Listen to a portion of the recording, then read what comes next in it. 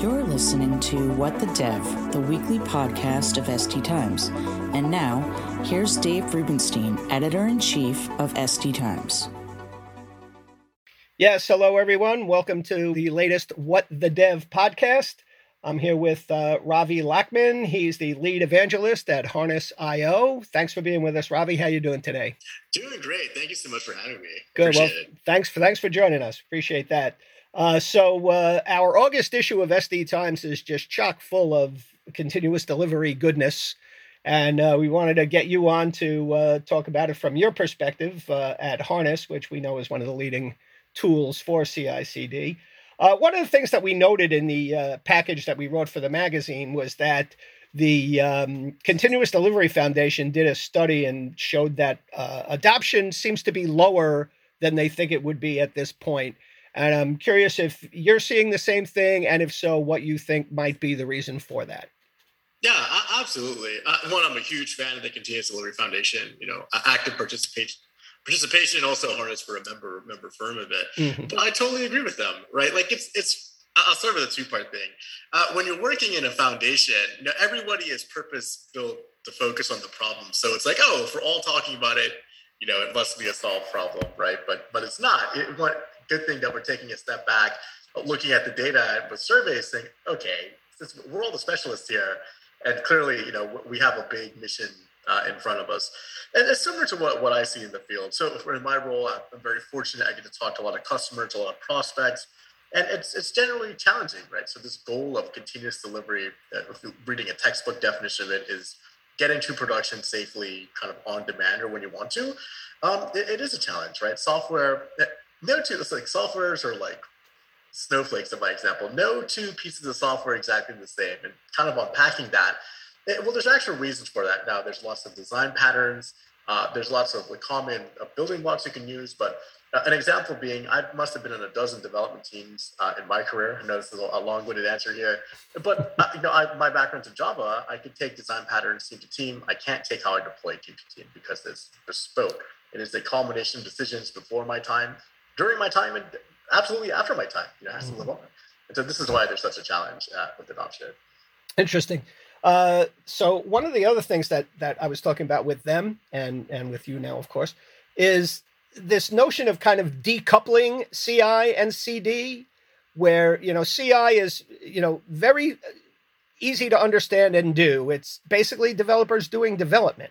And as code changes, they make the changes and they bring it in and they test and all of that. But it's purely a developer function, where deployment involves so many more sides of the organization. You need business people looking in on it. You know, is this the right thing that we're delivering? Security people, is it going to be secure? You know, testers.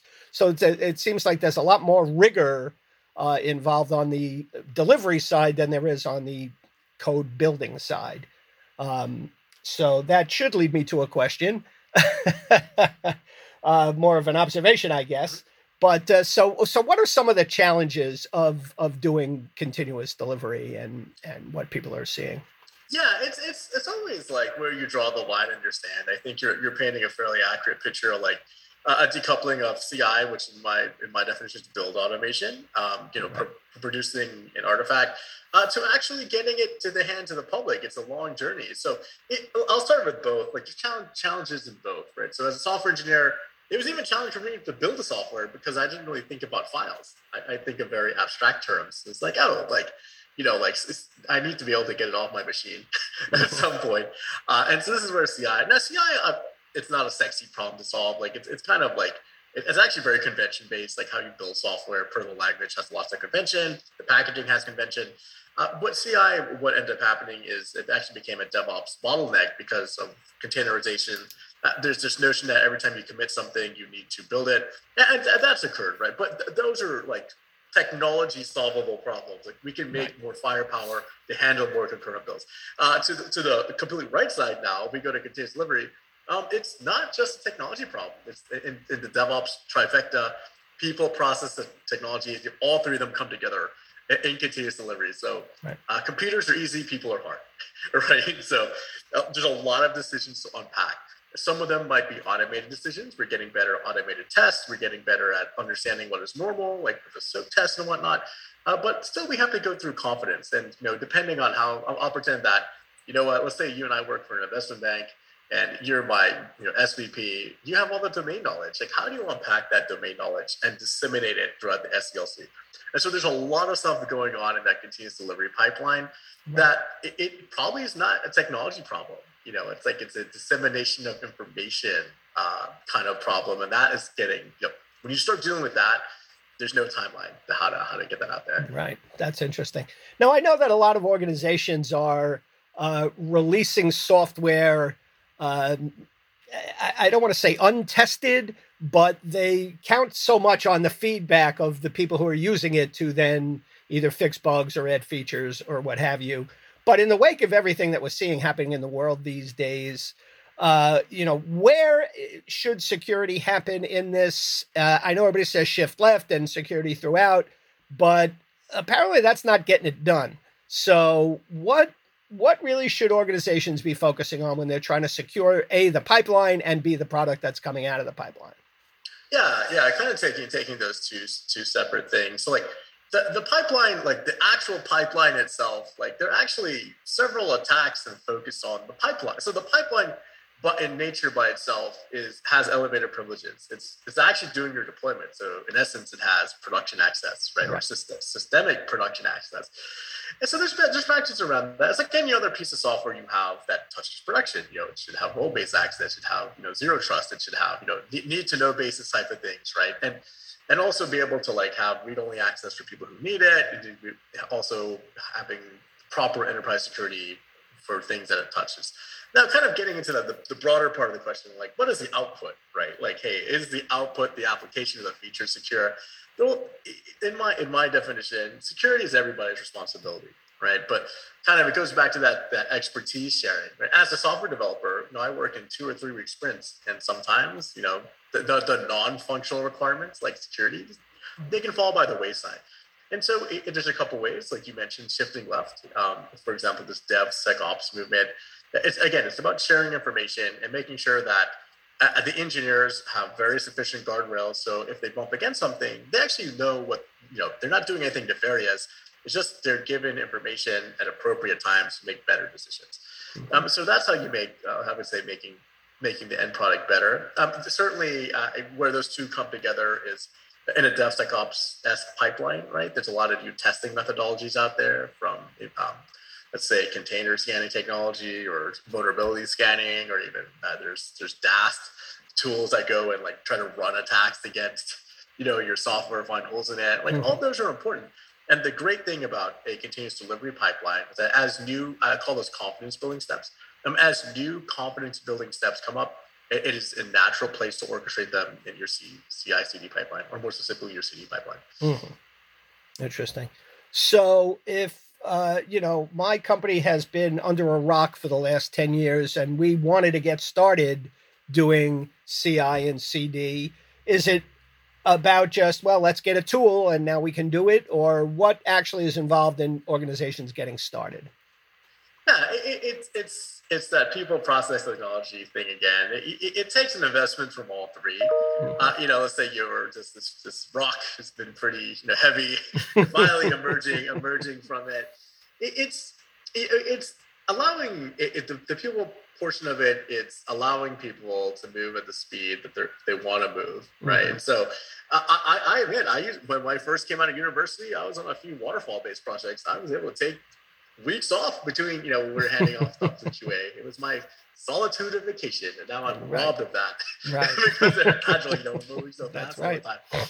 But it's just getting around that, saying, hey, we're going to go incrementally, right? Like, and this is where, and there's a lot of benefits of incremental. Like, incremental wins build confidence. It's my favorite word, confidence. You do little small changes all the time. You're able, instead of one big whiz bang change, it's the difference between a project and a product. It's as cliche as that sounds. It's switching in from. Sounds like a book I read once.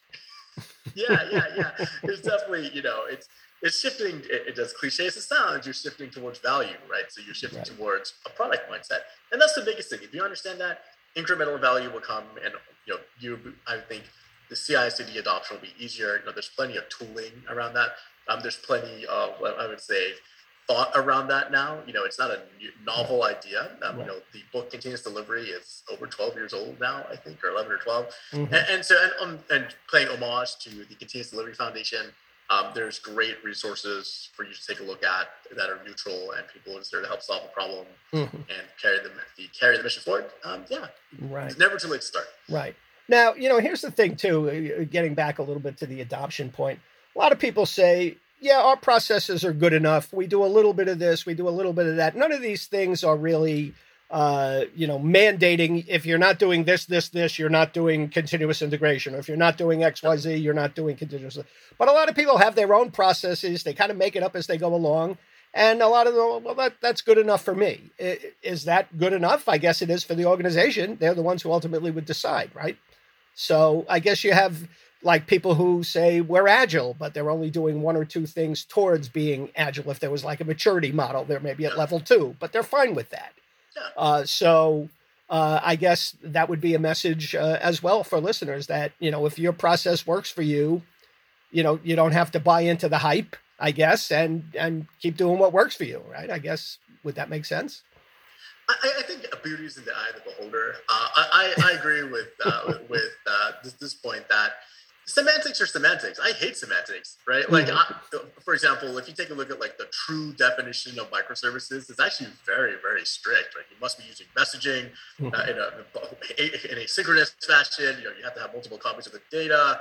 You have to have a two-phase commit. Like, there's like very, very stringent definitions, but microservices is a movement. I view CI/CD or continuous delivery as a movement, right? Like, just being more efficient. Every organization, that's true. You're different, right?